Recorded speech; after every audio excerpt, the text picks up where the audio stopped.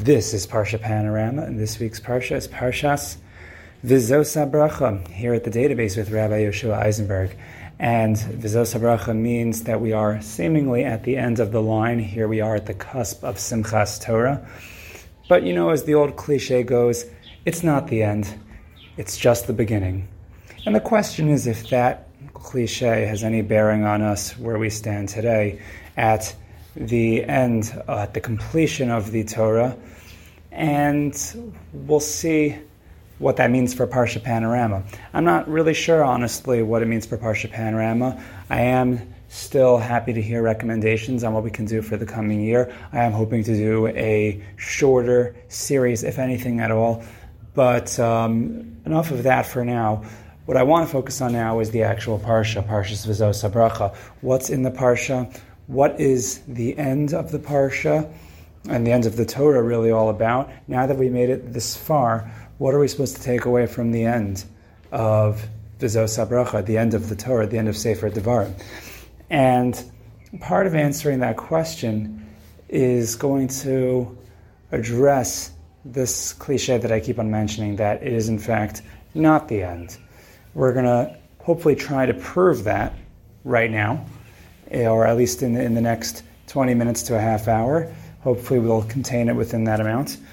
And we'll hopefully have some hisoros, some inspiration for Simchas Torah while we are here. In the meantime, I want to thank you for having listened throughout the entire series, making it this far.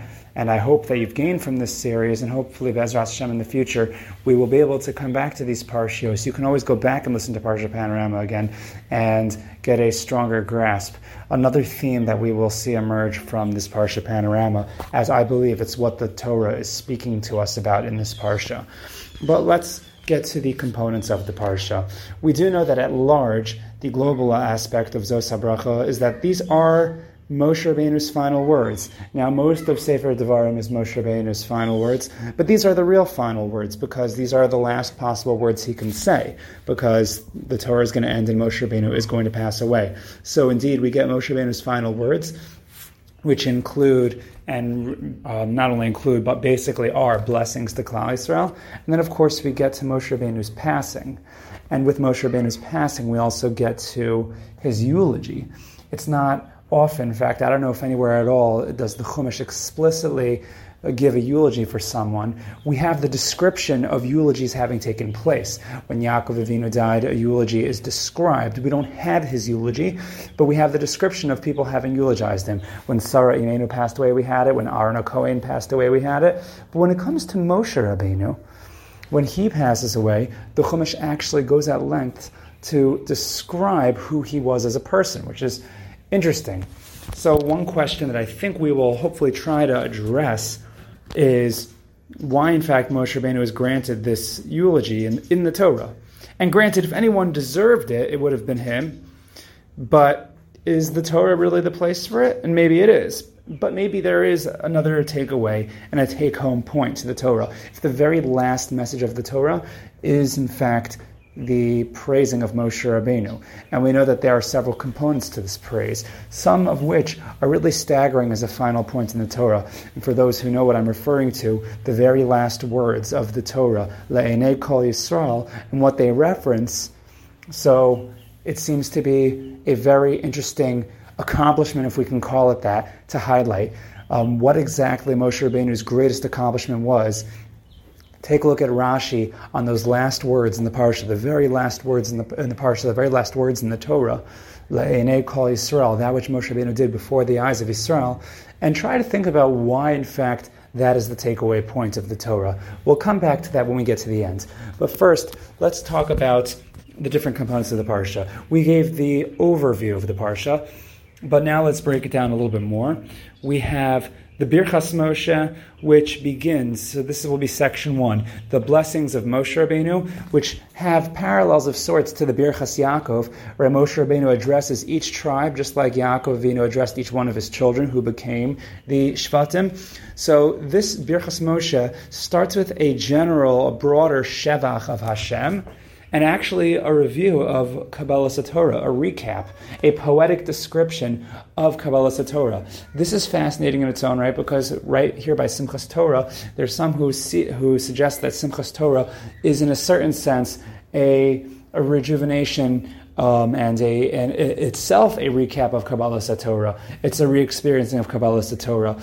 Not for now, but there's a lot to be said about the parallels on the calendar between Simchas Torah and Shavuos, the day of Kabbalas Torah. If Shavuos is about Kabbalas Torah, the commitment to Torah, so maybe in a certain sense, Simchas Torah is about recommitment. Something that we spoke a little bit about in the Hoshana Panorama shir, if you want to go back to that. But all of that said, there's what to think about there, and maybe we'll even come back to it later, because I do think it's going to be relevant.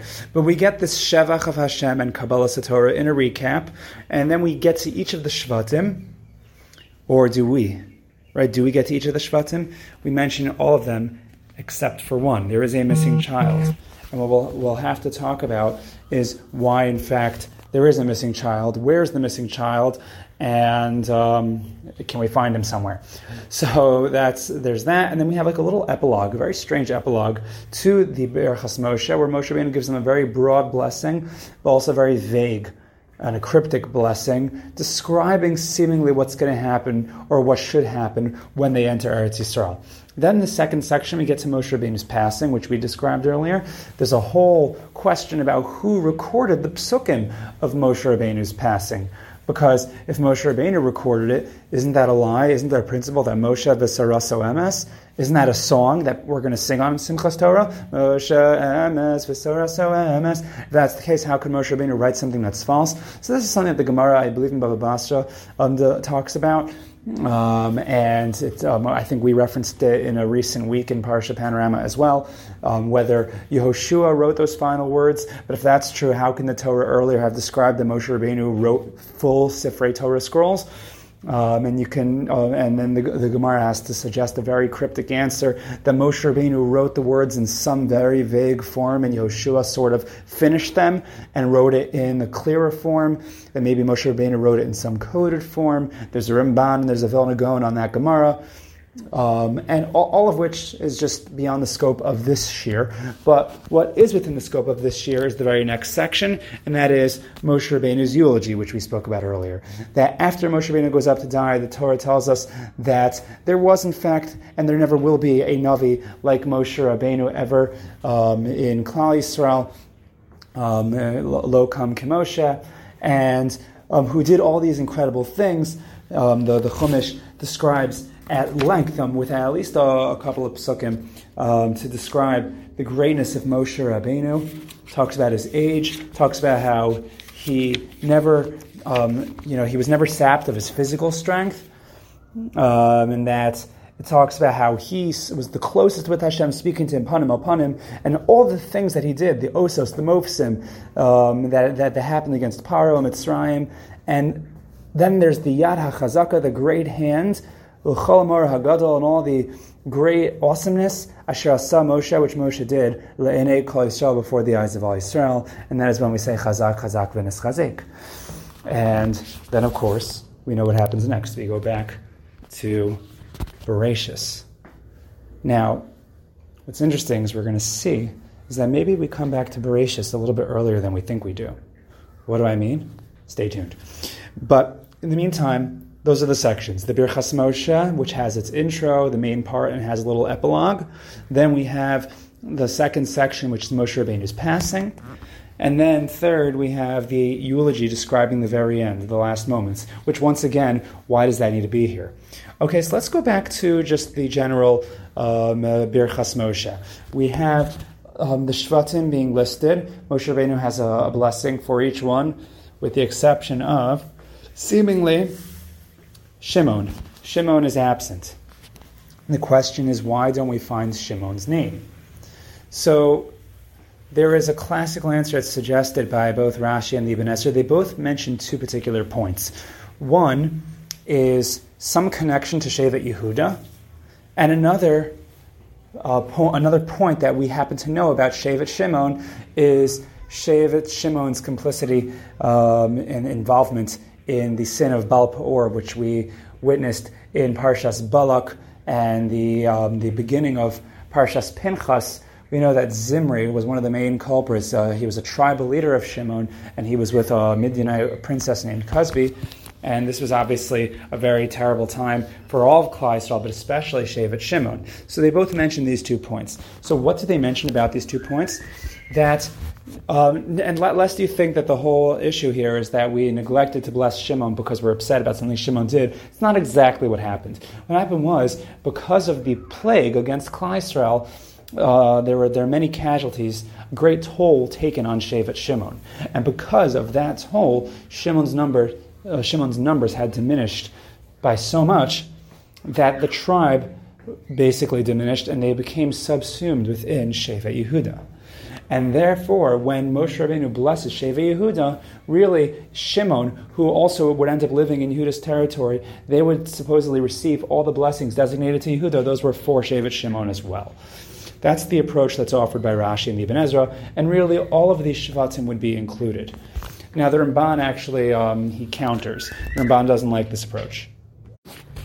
The Ramban's approach does include a similar idea about Sheivet Shimon having been diminished, but he does not explain that Shimon was nonetheless blessed with Yehuda, but he does explain that Shimon was smaller, and he starts off with a rule that whenever we have the Shvatim, they're always 12, right? The question is always then, do we include Sheivet Levi? Do we break Sheivet Yosef down into Ephraim and Menashe? Sometimes we find different variations of this 12, but there's always 12, even though we know in reality there are actually 13. But we always count them as 12 for reasons that are also beyond the scope of this shir. But the Ramban says that since there are always 12, Moshe Rabbeinu wasn't going to bless more than 12. What that leaves then is, why would we have a special bracha for Levi? And you could answer by suggesting, well, why doesn't Levi deserve it? And maybe for the needs of conquering land, which is one of the real themes at the end of the Torah, is Bnei Yisrael entering Eretz Yisrael. And if that's the case, so then the question you have to ask is, well, who's relevant? So certainly Menashe and Ephraim, who for these intents and purposes are different Shvatim, so for their different needs, they also needed to be blessed separately. And now when it comes to Sheivet Shimon, so even though Sheivet Levi wouldn't be inheriting land in Eretz Yisrael, and I don't remember if the Ramban focuses so much on the inheritance of land in Eretz Yisrael, but what he does focus on is the fact that we see from the Bircas Yaakov that Shimon, or at least Shimon and Levi, or one of the two of them, was going to be prone to some kind of diminishment. Right? When Yaakov chastised Shimon and Levi and said they were going to be divided and split up, so the way that manifests itself for Shimon was the diminishing in numbers. And a lot of it is based on decisions made by Levi and Shimon and their tribes, respectively. And it just ended up being that because of that, Shimon ended up being smaller. And in fact, in this counting, in these brachos, Shimon was neglected. Now, it could be as klal, again, because they were so small, you can make the argument also that it does connect to their being subsumed in Sheivet Yehuda. But because of that, Shimon was just left out of this blessing. And you could say that's also maybe, in a sense, part of the punishment that Shimon as a tribe and not having redeemed themselves up until this point, that's what they would get in as a consequence. That in this particular point in the Torah, they were not included in the brachos. And you could see the Ramban inside to see exactly what he says. But different Farshim give different suggestions to account for the absence of the mention of Shimon.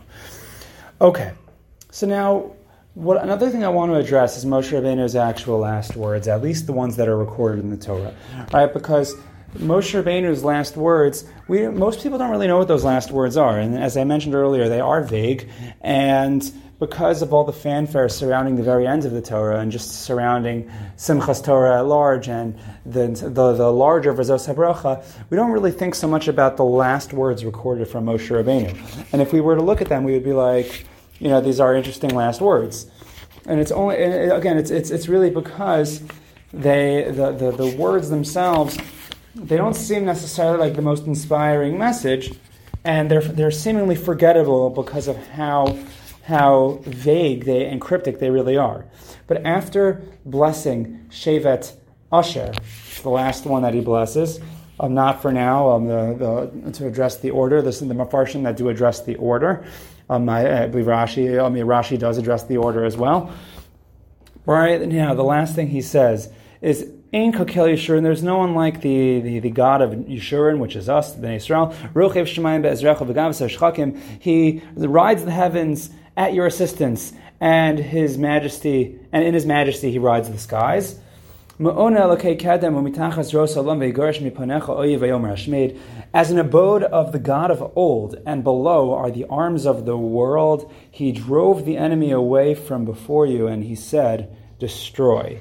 Some kind of a description of God driving away the enemy. Okay. Thus Israel shall dwell securely and in solitary. Ein Yaakov, the likeness of Yaakov, El Eretz Dagan v'Tirosh, the land that is of grape and wine, grain and wine, sorry.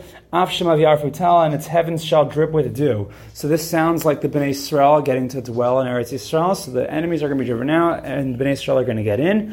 Ashrecha Yisrael, and praiseworthy are Yisrael, Mikamocha Am Nosha. Who is like you, people delivered by Hashem, or saved by Hashem? Magein Ezrecha, the shield of your help, Va'asher Cherev Gavasecha, and who is the sword of your grandeur. And the enemy is going to try to deceive you or lie to you. But you're going to trample on their high places. So a little bit vague, whatever that means, but it has something to do with praising us, praising Hashem simultaneously, describing the Bnei Yisrael somehow entering the land, and the enemies are going to be driven out. And okay, it sounds like a nice bracha. We don't really have anywhere in Chumash where it's explicit that Moshe Rabbeinu is saying goodbye to everyone or anything like that, but those are the last words we get out of Moshe Rabbeinu. So the question is, what does it all mean? Like, it's all poetic. It takes the same poetic form as the Bircas Moshe. We spoke about poetic form in Chumash with Parshas Hazinu, and now we have it again. We have so in the penultimate Parsha in the Torah, and in the ultimate Parsha, the last Parsha in the Torah. So we have these poetic lyrical verses, but in this case, these are Moshe Rabbeinu's last words that the Torah records. So it would pay to try to get an understanding of what it means. And I gave you a little bit of the Pashup shot, but there are still some vague expressions there. And you could probably survey the Mefarshim for all sorts of suggestions, but I want to offer you a suggestion that I observed, and I think it goes back to the theme of it's not the end, it's really just the beginning.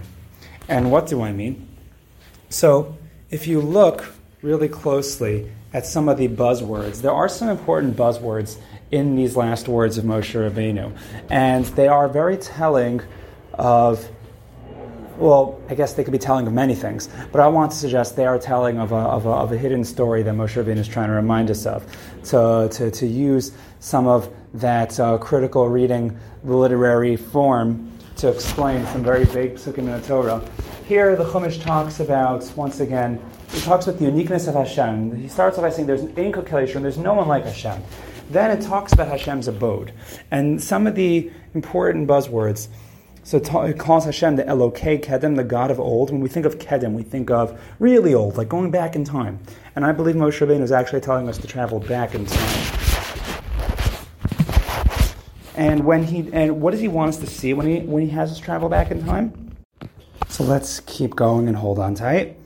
So Moshe Rabbeinu continues that, so again, the God of old, and what does Hashem do? He drives out the enemy, Vayigaresh, keep that word in mind, and he says destroy, and then the pasuk tells us again that Vayishkon Yisrael, the Yisrael gets to dwell securely. So someone's being driven out and someone's being stationed in their place, it seems, right? We are replacing the Goyim who are inhabiting Eretz Canaan, which is our land, Eretz Yisrael. And then Moshe Rabbeinu praises us. He says, Ashrecha Yisrael, no one's like you, and you've got Hashem on your side, essentially. And he refers to Hashem as the shield of your help and also the sword of your grandeur. So this is the way that Hashem is described. Now, why is all this important? So the four buzzwords that caught my attention were the words kedem, vayigaresh, vayishkon, and cherev. Why are these words important to me? So as somebody who laned the Parsha before, someone who laned Parshas, I'll tell you in a second, these four buzzwords come up really early on in the Torah, and when we think about kedem, when we think about really, really going back to ancient times, ancient history, that's where I believe Moshe Rabbeinu is pointing us, in the direction of all the way back to Bereshis. Because here in Bereshis, or I should say there in Bereshis, where we're going to be very, very soon, we have the story of someone who is driven out of somewhere, someone else is placed and stationed in that spot instead of them. And the Chumash there describes also Kedem, there referring to eastward, though the Midrash gives different explanations to talk about how they were sent away from Kedem, meaning the ancient one, the Elokei Kedem, the God of old. And the one that was placed in their spot was in fact given a sword to hold on to. So obviously I'm referring to the story of Adam and Chava being driven out of Gan Eden, where the Chumash uses the same word vayigaresh, that he sent them away. And similar to the word vayishkon, we have vayashkein, that Hashem stationed the kruvim, the guardian angels, to stand in the way, blocking the tree of life in Gan Eden. And Adam and Chava were sent in the direction of east. They were sent kedem word, or Mikedem, I should say. They were sent westward from Kedem. And the Kruvim, the angels, who were stationed blocking the tree of life, were given a sword, a cherev, to hold on to. So why would Moshe Rabbeinu, if he is doing this in fact, if Moshe Rabbeinu is trying to remind us of the first real narrative in history, the story of Adam and Chava, so why would he be pointing us in that direction here at this point? And so the answer, I think, has to do with another thing that Moshe Rabbeinu points out here, and that is that Ein Kokel Yeshurun, there's no one quite like God who rides the heavens. What's interesting is if you go back to the narrative in Gan Eden, we actually find that Hashem does in fact tell us that there is someone who is like God. Who is like God? He says, Hein Hadam Hayak Echad Mimenu. That mankind actually is like God, being given the ability to or having seized the ability to choose between Tov and Ra, knowing Tov and Ra is something that's godly. And in fact, this was something that the Nachash convinced Adam and Chava that they can be godly. That's what they were told in Bereshis, and that's in fact what God admitted in Bereshis. And yet here at the end of the line in V'Zos HaBrachah, Moshe Rabbeinu is saying there isn't quite anyone like Hashem. Ein Kokel Yeshurun. There's no one like Hashem. And yet Moshe Rabbeinu comes back in the end and says, Mi Kam Cha Yisrael, essentially. He says, who is like you? Right? Moshe Rabbeinu's words were, Mi Chamocha, Ashrecha Yisrael, Mi Chamocha. So there seems to also, in a sense, be a little bit of mixed messaging from Moshe Rabbeinu. On the one hand, Ein Kokel Yeshurun, there's no one like us, but there's also nobody like the people of Israel. So what's Moshe Rabbeinu's point? So I think, as we are focusing on life after Moshe Rabbeinu, we are in fact getting to the death of Moshe Rabbeinu, the eulogy of Moshe Rabbeinu, what life is going to be like without Moshe Rabbeinu, and what living in Eretz Yisrael is going to be like. They're about to divide the land. Moshe Rabbeinu just addressed all of the tribes.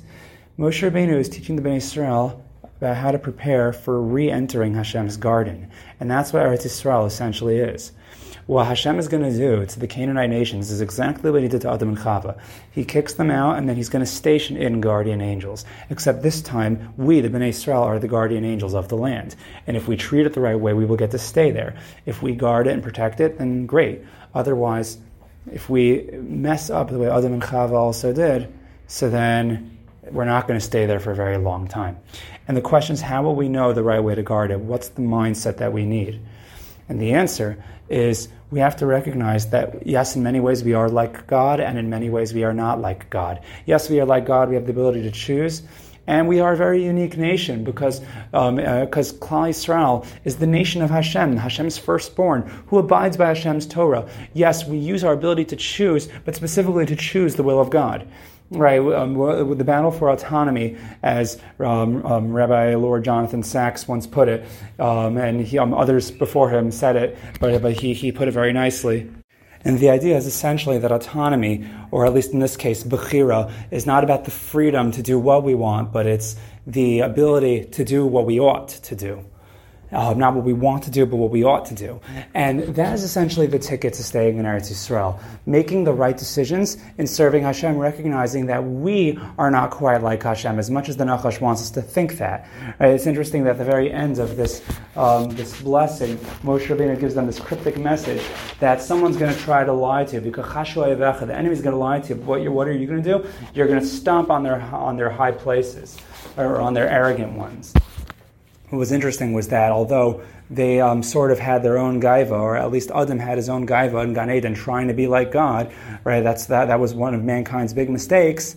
And yet Hashem says the only way to win is if you stomp on the snake, right? He's going to try to bite your heel, but you're going to stomp on him, or stomp on his head. And in a sense, that's actually what Hashem, or what Moshe is charging the Bnei Israel to do at this point, saying you will succeed so long as you are Hashem's people. Right? As long as Hashem is the source of your grandeur and it's not divorced from Him, it's not in competition with Hashem. If you try to compete with Hashem, you're not going to win. And this is an important message for Moshe Rabbeinu to tell them, because what we're going to find is a lot of competition against Hashem when the Bnei Israel enter the land. But those who stay true, those who recognize their roots, those who recognize their origins, will have, they'll have the ability to live out their destiny as Hashem's people in Hashem's land. And so Moshe Rabbeinu taking us a little bit full circle.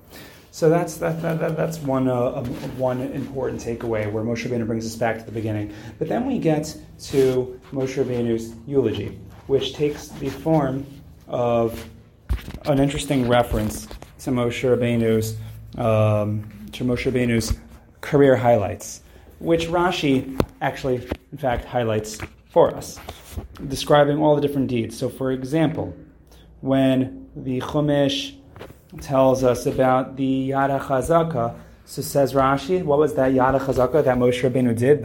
How did Moshe Rabbeinu manifest a strong hand? The fact that he received the Torah and the Luchos in his hands. And what was the Morah HaGadol that he did? So it says some various miracles. And what did he do? Le'enei Kol Yisrael, that his heart inspired him, Shenasau Libo L'Shivor HaLuchos Le'eneihem, to destroy the Luchos. So that's interesting. Le'enei Kol Yisrael. The Chumash, Rashi really cites, based on the Medrash, that how do we know that Le'enei Kol Yisrael refers to that? Because Moshe Rabbeinu himself in Parshas Eikev described his shattering of the Luchos. V'ashabrim le'enechem. I shattered them before your eyes. So what did Moshe Rabbeinu do before the eyes of Israel? He shattered the Luchos. Okay, why is that the thing that's described as having taken place before the eyes of the Bnei Israel? Apparently they needed to see this. And we've spoken in the past about Moshe Rabbeinu's decision to do that. Back in Parshas Kisisa, it was reviewed in Parshas Eikev, and now we're going to talk about it a little bit more right now. Moshe Rabbeinu shattered the Luchos, and apparently that's the closing message of the Torah. As ironic as it is, the closing message of the Torah is the destruction of the Torah. And this is how we describe, and this is the eulogy for Moshe Rabbeinu at the end. Right? We're thinking about life in a world without Moshe Rabbeinu, and basically what the takeaway message is Moshe Rabbeinu shatters his entire life work. Right? The Torah is what Moshe Rabbeinu has spent his life living towards, and now that is destroyed. What kind of parting message is that? And if we go back to the story of the Chet Egel and try to understand the Bnei Israel's about face to the Ratzon Hashem, right, and they did it in a religious forum. They turned away from Hashem. By shattering the Luchos, Moshe Rabbeinu, we know, made this incredible statement, apparently, that not just that you don't deserve the Torah, but that the Torah has been corrupted. You have corrupted the entire thing. And apparently, the parting message, essentially, is that there is no Torah without the Torah. Right? In a life without Moshe Rabbeinu, who was the leader, the posek of Klal Yisrael, the Talmid Chacham, the Gadol Hador, put whatever phrase you want, the tzaddik, the chacham. Moshe Rabbeinu was the one who had more than anyone else. And, of course, it was in his absence that they made the mistake. Right? They thought he was dead. What do you do when you think Moshe Rabbeinu is dead? Right? And this is what Moshe Rabbeinu has to tell them as he's about to die. What do you, or as Moshe Rabbeinu is dead, at this point in the Torah, when we read these words, Moshe Rabbeinu is not alive anymore. What is the message? And the message is, what do you do, or the question of the message is, what do you do when Moshe Rabbeinu is dead, when Moshe Rabbeinu is no longer around?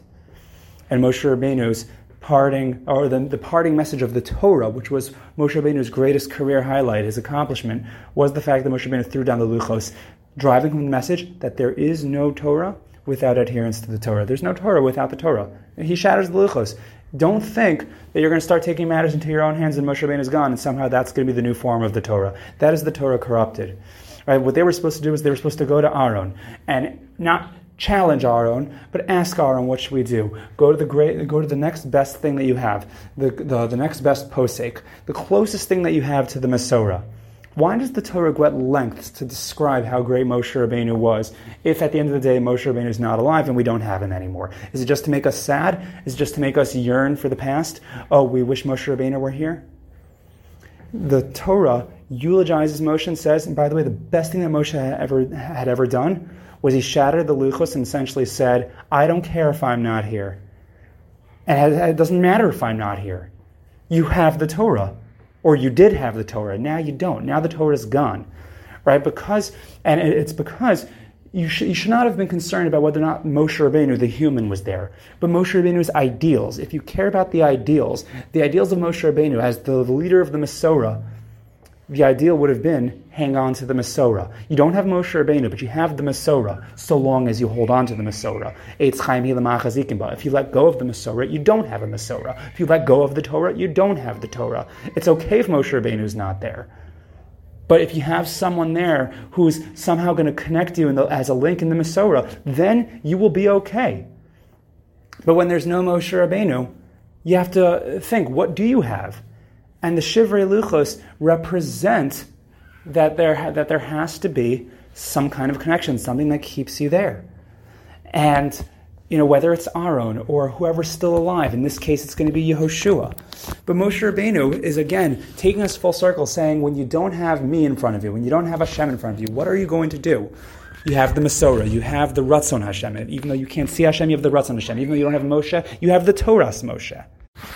So as we wrap up here, I want to take all these ideas and use them as a springboard for some further inspiration for the season of Simchas Torah and talk about a little bit what we hope to do moving forward. And I'm not talking about in this podcast, but I'm talking about in general in life, as we are about to start the Torah once again. And the idea is really as follows. We finished the Torah, as I keep on mentioning, with this point about Moshe Rabbeinu shattering the Luchos. And we talked about different messages that we take from that. The idea that we don't have the Masorah or Ratzon Hashem without the Masorah and Ratzon Hashem. We don't have the Torah without the Torah. And I think that's certainly important. But it is also still, as I mentioned earlier, an ironic finish to the Torah. Definitely something that we would consider to be ironic when we consider the celebration of Simchas Torah, the celebration of the Siyum. And usually you like to hear a nice, inspiring and uplifting and encouraging Agadata at the end of finishing something. And this seems to bring back unfortunate memories. I've mentioned in the past, and this came up in the Hoshana Panorama shir, the idea that we've never really had the opportunity to celebrate the Luchos Shnios, the second Luchos, and that maybe in a certain sense Simchas Torah was placed exactly where it was to pick up from Yom Kippur, to pick up at the building of the Mishkan, the home for the Luchos Shnios. Even if we can suggest that, I was lately thinking about another possibility. Because in fact, the end of the Torah does not talk about the Luchos Shnios. It does talk about the Luchos Rishonos, the Luchos that were shattered, the Shaviros, the Luchos that were broken. And the question is there something to celebrate about that fact by itself? Right, that itself, the shattering of the Luchos, I would argue is not worth celebrating. The return of the Luchos, maybe. So is there something to be celebrated in the shattering of the Luchos themselves? Like, is there a redeeming quality to that experience, which seems to be nothing but tragic? And so I came across an article on a website called Jewish Views. They spell views in a funny way. It's Jewish, then VUES.com. And the article was titled Broken Talmud Chacham. And I will cite to you some of the things that I saw in this article, and I'll tell you what it had me thinking.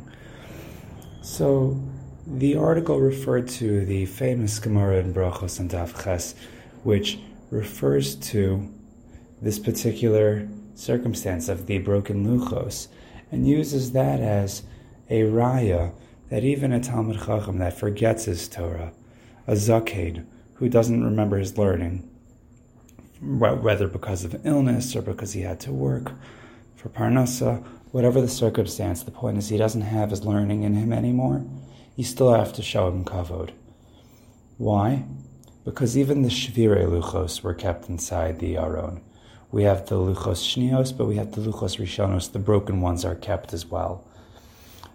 And that demonstrates at least that we at least show kavod for that kind of thing. Right? I think in a similar vein, we have the minhag of dancing with all the Sifrei Torah, even the ones that are puzzle. Everybody gets a chelik. Right? We show everybody a certain amount of kavod on Simchas Torah. But all of that is just a matter of the redeeming quality, right? We could understand that even if this wasn't the happiest thing, but we still take value in all of life's experiences. But what are we celebrating? And then this article pointed me to another Gemara. The Gemara in Eruvin on Daf Nun Daled, which suggests that had the Luchos Rishonos not been broken, we would never have the ability to forget our learning. Right? If the Luchos Rishonos were not broken, there would never be such a thing as losing our initial learning. We would learn once and then we would have it. We would retain it forever. Now this just makes the shattering of the Luchos Rishonos seem only more tragic, only more terrible, having no redeeming qualities. Right? We're celebrating the fact that now there's a reality in existence that we're able to forget our Torah. How can that be something worth celebrating? The fact that we're able to forget our learning. What was Moshe Rabbeinu putting into the Bria? Somehow, if we take the Gemara at face value, and I'm sure there are deeper lessons, but taking it at face value, what do we get from the fact that now in the Bria we have this reality that we're able to forget our learning? And here's what I think we come out with. The fact that we're able to forget our learning requires a new requirement. It requires a new task. And that new task is chazara. If we would just learn our Torah once, and we would retain it, we would never have to come back to it. And that would be the tragedy. Because you would get it once, and however you got it, that would be it. There wouldn't be no reality of the requirement to go back and learn it again, and to learn it in a way that's more sharp than the first time, to learn it in a way that you're looking at it with new eyes and re-experiencing it, and thereby experiencing it in a new way. And the fact that we have the ability to forget our Torah, which has an obvious downside, but the upside is that we get to go back, and we have to go back to get it again, to learn it again, to get it in a way that we didn't get it before. We get to start from Bereshis once again. You make a Siyam HaShas, and then we say Hadron. That we go through a period of Chazara. And every Chazara is like a new restoration. It's like a tshuva, but not just a tshuva. It's a tshuva with a hischadshus. And we get the opportunity to do that every year, every moment that we want to. And the truth is, we should do this frequently. That we should have a Seder where we're chazering the new things that we do. We don't just try to learn new. There's endless Torah that we can learn, and we can always be learning new things. But you'll never get it really well unless you chazer it. And you chazer it, and then you ask new questions, and you look at it with new eyes, and there's constantly new areas of hisorus, new areas of inspiration, new areas of being able to learn, and being able to be machadesh in a way that's emistic. You learn it once and you maybe have it, maybe you don't. But you learn it twice, 3 times, 4 times, and you continually learn it. And there's constantly a hischadshus on top of, when we think that, when you review it, it's just old stuff. Absolutely not. When you look at it again and again and again, there's a hischadshus if you're doing it the right way, if you're looking at it with the right kinds of eyes. And that's something that we have the schus of being able to do. we're able to learn again, and that's what connects you to Masorah. That's what connects you to Ratzon Hashem, even when you're not so clear at first glance what Ratzon Hashem is. Even if you don't have your Rebbe there, but you chazer what your Rebbe taught you. You don't have to have Moshe Rabbeinu in front of you. He's gone. But you know what? We shatter those Luchos and say, we're going to get it again. We're going to do it again, and it's going to be stronger the next time. And that's what we have the opportunity to do on Simchas Torah. And with that, I wish you a wonderful Yom Tov, a good Kfitzel, and everything good for the coming year, and constantly building and strengthening and renewing our experience with Torah. Anyway, wish you once again a wonderful Yom Tov and a wonderful year of growth and hischadshus and chazara in all the Torah that we do. Thank you for joining us for the series of Parsha Panorama, Chazak Chazak V'Nis Chazek, and thank you for joining us here at the database.